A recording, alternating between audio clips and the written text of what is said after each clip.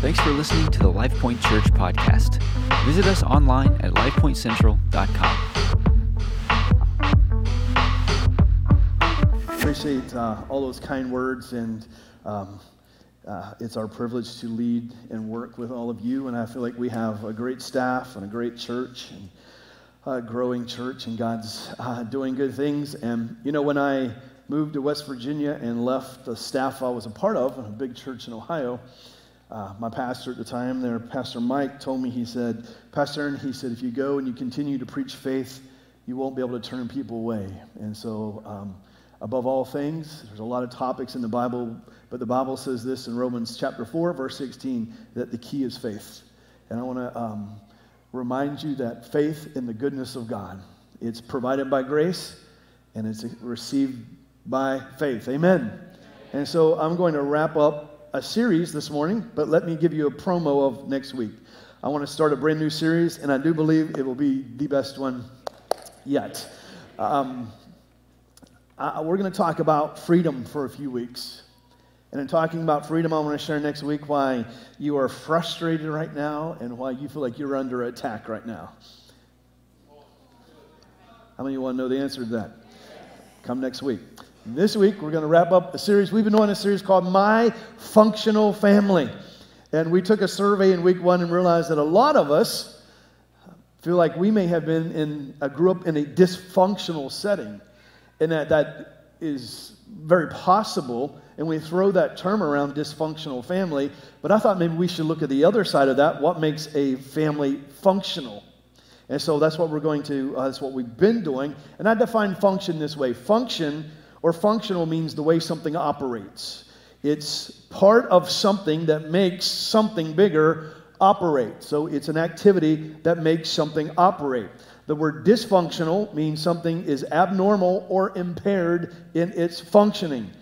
I like to say it this way. Sometimes we become dysfunctionally functional. And we're dysfunctional when we don't know how to function. And so we need truth. Amen? And so I put a slide up the last few weeks, did a little bit of research just to show you the difference between a functional family and a dysfunctional family. And I'm not going to go through all of those. You could snap a picture of that if you want to. Obviously, the left side is what makes a family functional. The right side is what makes a family dysfunctional.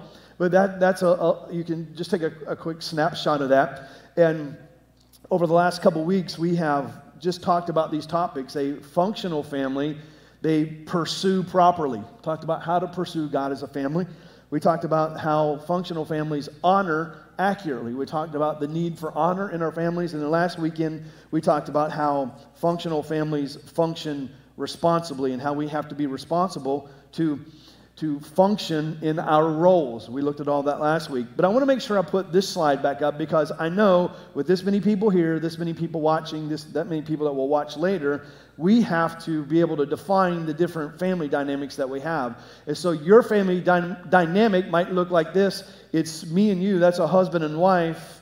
And the pyramid means we should always be pursuing God. So if that's what your family dynamic looks like, it's you and your spouse pursuing God. Or maybe your family dynamic has you and your spouse and them. That's the little ones that you made. And so it's you and your family with children also pursuing God. But there could be a few other family dynamics. And one could be this, that you might be, disappeared.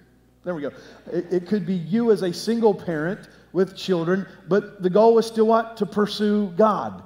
Or maybe right now it's just you as a single person, but guess what? The goal still is to make you functional, is the pursuit of God. God's will, God's ways, and God's word. Someone say amen. Amen. So we're going to wrap up this series this morning, and I was thinking about this week. We moved here in 2007, me and my family, and the season after we moved here was really just, I always tell people we didn't plant a church, we replanted a church. And it was a church turnaround project. And there was a season of a lot of foundational work and a season of just a lot of ministry work, rolling up our sleeves and going to work.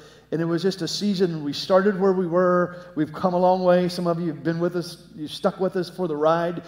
But when we first started, there was just a season of really working. And after we had a little glimpse of opportunity, me and my family, to take a break for a week and grab a quick vacation. So we left all that work. We went to the beach. I tried to tune out all of the work, sitting on the beach in the sand with my toes in the sand. My wife calls it her happy place. And we're sitting there, and we get a phone call. And the phone call was that someone had broken into the church. It's pretty bad when you break into a church. Wouldn't you agree?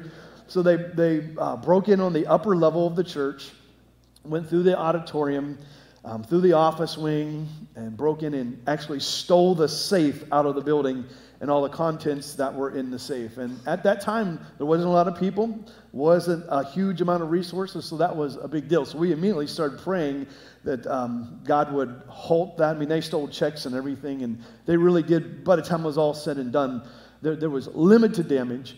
But the reason, looking back, why that happened was because we did not have an adequate security plan or security system at that time. Once that happened, one of the first things we did was to create, put in security cameras, put in a security system, and changed the way we did our safe and our money and all of those things. And so we made it pretty much fail-proof, as we have done here.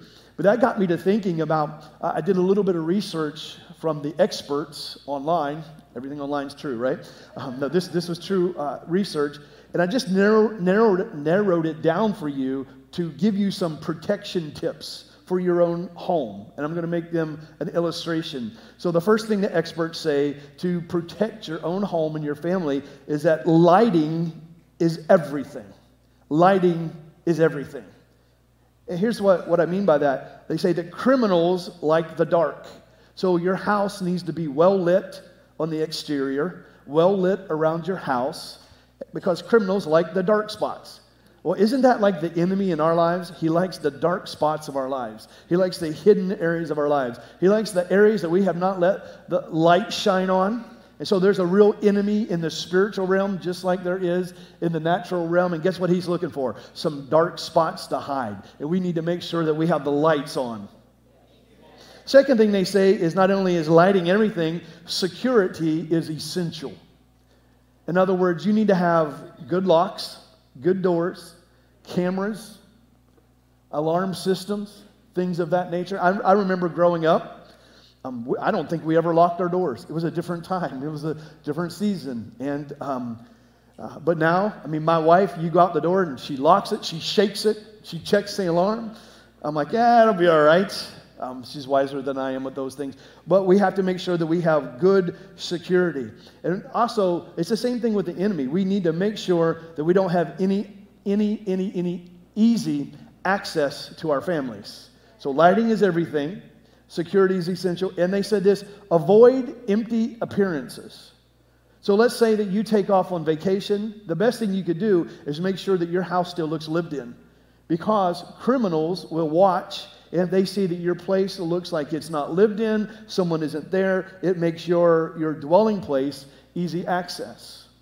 And like, for example, if you go on vacation, you like to post all the pictures about you and your vacation, guess what the criminals are doing? Oh, they're at the beach.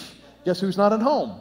So just being smart with things like that, appearance is everything. And I like to translate that to a spiritual thought like this. We need to be present, not absent when it comes to our families. You can be present and not be present. And so just like in the natural, there are some security issues.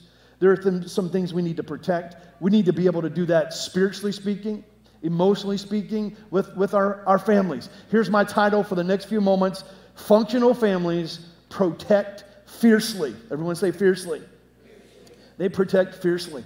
Now, with this many people that are here, this many people that are watching, we might have a couple stories, if we took time, of you having to physically protect your dwelling place from an intruder. But I want to know that that's probably a rare occasion. The best thing we need to do is be proactive. Anyone ever been whitewater rafting? Well, obviously, if you go a couple hours from here, this is one of the best whitewater rafting places in the world. And I'm convinced that the goal of being a good whitewater rafter is to be proactive. Here's how it goes. You go down there and they give you your oars and your life vests and your helmets, and then you have to watch the little video that tells you how to whitewater raft and how to be safe. How many have ever seen the little video? I hate those safety videos. I'm like, put me in the water, I'll figure it out. That's my mentality, right? But the people that know what they're doing is they go through this video and they tell you over and over and over, and they tell you on the way to the river, and they tell you before you get in the river how important it is to keep rowing and keep your paddles in the water and keep your paddles in the water. That's what they put in your head. But you realize when you get into the middle of a Class 6 rapid and you're about 6 feet in the air, you cannot keep your oars in the water. But if you try to keep your oars in the water, guess what you do? You stay in the boat. Isn't that the most important place to be in a Class 6 rapid? In the boat. But if you're concentrating and you're proactive with your rowing, you're going to stay in the boat. When you're watching the birds and watching the waves and your oars come out, guess where you're going? Underneath the boat. It's not a good place to be. I've been there. It's a frightening moment. So you want to be proactive. I want to challenge you this morning. Let's be proactive with our faith. Let's be proactive with our families. The world we're in, the culture we're in, the society we're in, with the dark strategies around us, we need to be proactive. Someone say amen. All right, so when I'm talking about being fiercely protective today, I want you to know that you and I can either be protective or destructive. We can be destructive or protective with our families. And there's a difference between those two things. But I want to focus on those two things today. And every week I get up here and I give you usually 3 life points.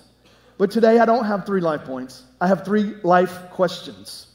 3 life questions for you. Y'all ready to go? Here's number 1. And I'm talking to the men. Are you a messed up man? Ladies, do not answer that for us.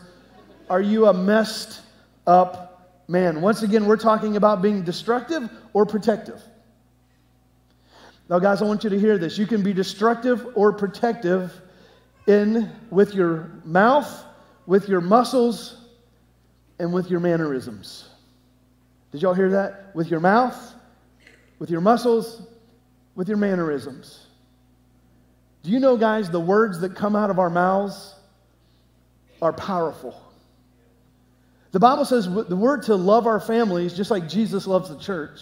And I'll read a scripture to you at the end of this message that says this, that Jesus washes the church with his word.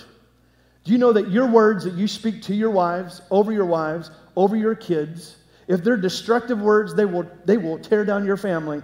If they are uplifting words, if they are the words of Jesus, if they are encouraging words, it's going to build up your wife, it's going to build up your spouse, and it's going to build up your kids. You are either protective or constructive, or you are destructive with your words. Your words are so important. They are creative words. How did God create the world that we're in? He spoke. Every time you speak, you are either constructing or being destructive with your families. One of the greatest powers you have as a man, and you will mess things up if you are talking down, exasperating your family with your words. Your words are important. Not only your mouth, but your muscles. Obviously, that speaks for itself. The Bible says this, that ladies, you are the weaker part of this marriage. But it means physically. It doesn't mean emotionally. It doesn't mean spiritually. It just says you're weaker physically. We're supposed to protect you. But there are men who use their muscles to be destructive, to be damaging. And real men don't hit women. I hope I don't have to preach on that. But we can be protective. You should be protecting. Just like if someone tried to come and invade your home, guys, how many know you would go into full-blown ninja? Hopefully you're not hiding behind your wife.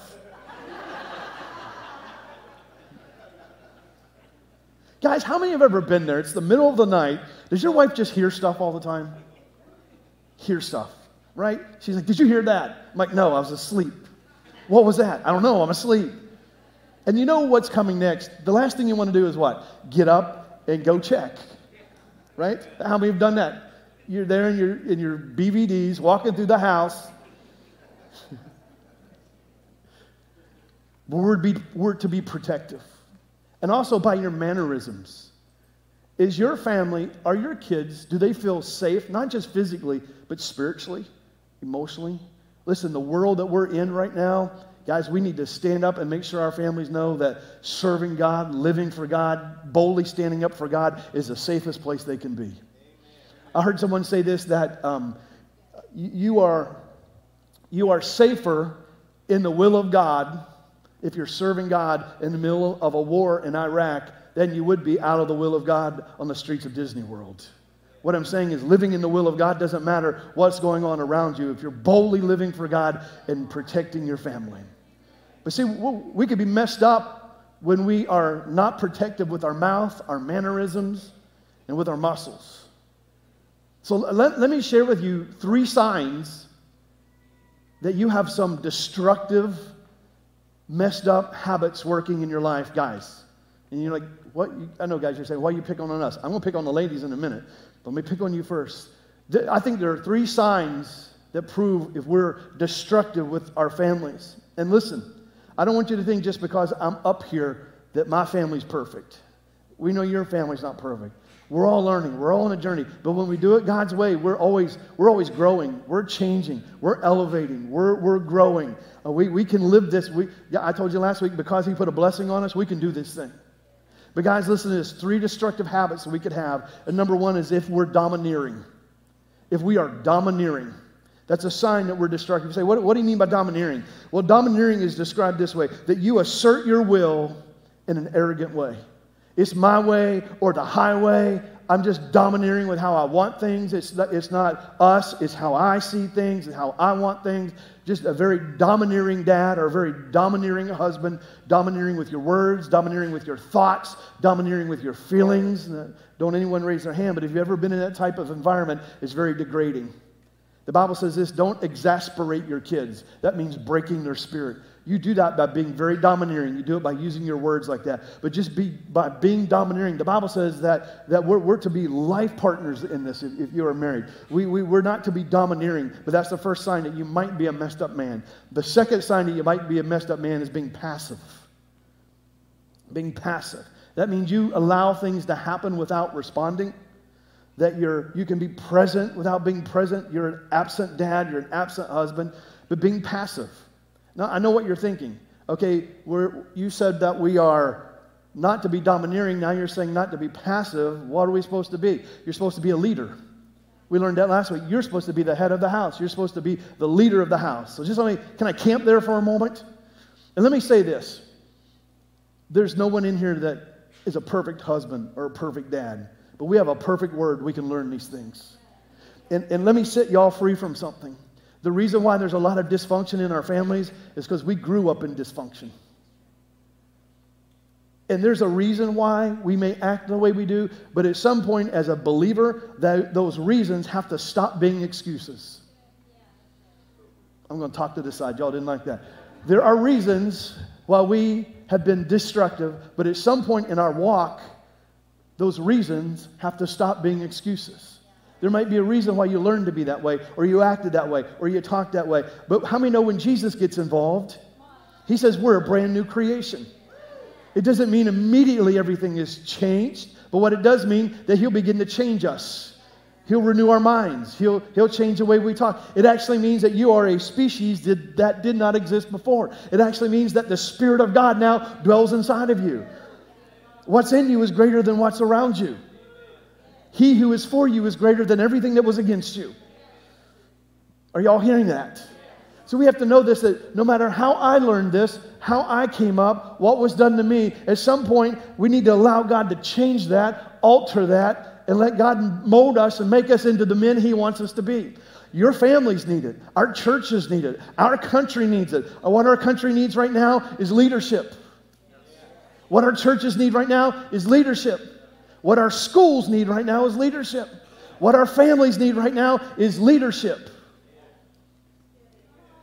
So we can't be passive. Now I'm going to build on this, so stick with me. So another sign is, so the signs of being a destructive husband are, what are they? What was the first one? Domineering. Second one is you're passive. And the third one is if you're immoral.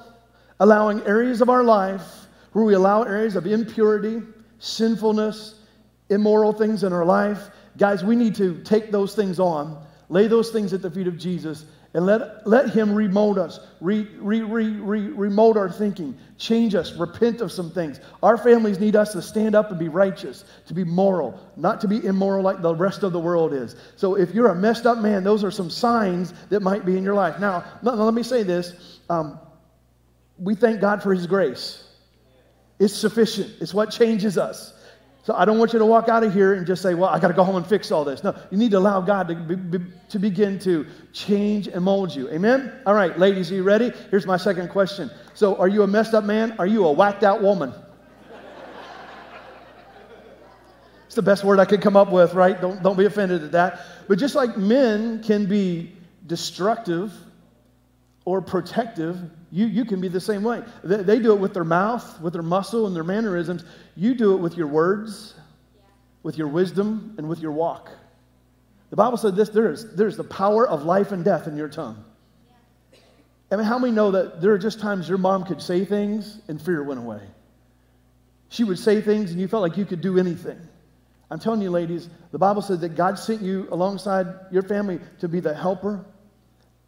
And when you speak those words of life, those words of encouragement, it just does something. When they're supportive and encouraging. So use your words. Your wisdom as well. The Bible says in Psalm 31, it tells us how much godly wisdom plays a part that honors her family. So the wisdom that you walk in, and I would encourage you with this. The Bible says there's two kinds of wisdom. There's a wisdom that comes from above, and there's a wisdom that's below that's demonic. I'm telling you, ladies, I want to challenge you. Become full of the wisdom of God, and you'll bring healing to your household. You'll bring healing to your neighborhoods. You'll bring life to those areas. Your words, your wisdom, and your walk. The Bible actually says this, and the Bible actually says this. Maybe you're married to someone and they're not a believer. The Bible says that the character in your life will win them over. It will actually win them over more than your nagging, more than your preaching will. Just your character. We should have good character. So let me give you some signs, ladies, that you have destructive behavior. Guys, you ready? We're going to let them have it. Here we go. If you're critical, being critical, just be quiet, guys. You'll be in trouble when you get home. Criticalness. Being critical expresses disapproval. I just said how important your words are. But some ladies can be very, very full of criticism, very critical, and it's a sign that you're whacked out. And I know what you're thinking. There's a lot to be critical of. I told my wife this the other day. I said, I've got to quit being so critical about everything going on around me. But I said, there's so much ammunition. There's so much going on. It's hard not to be critical right now. But we have to watch, ladies. When we begin to criticize our children and criticize our husbands, the thing he needs most is respect, and it minimalizes him, makes him feel inadequate. Second sign that you might be whacked out is not only if that you're critical, but you're controlling. That you're controlling. Basically, when you're controlling, it's a form of manipulation. And many women can manipulate. You say, how can they manipulate? I'll just give you a couple of examples. Anger. Pouting. Seduction. Those are all ways of controlling. See, God put a family together that you support one another. The man is the head and the woman is the support. Doesn't mean he's greater. It just means he's the leader.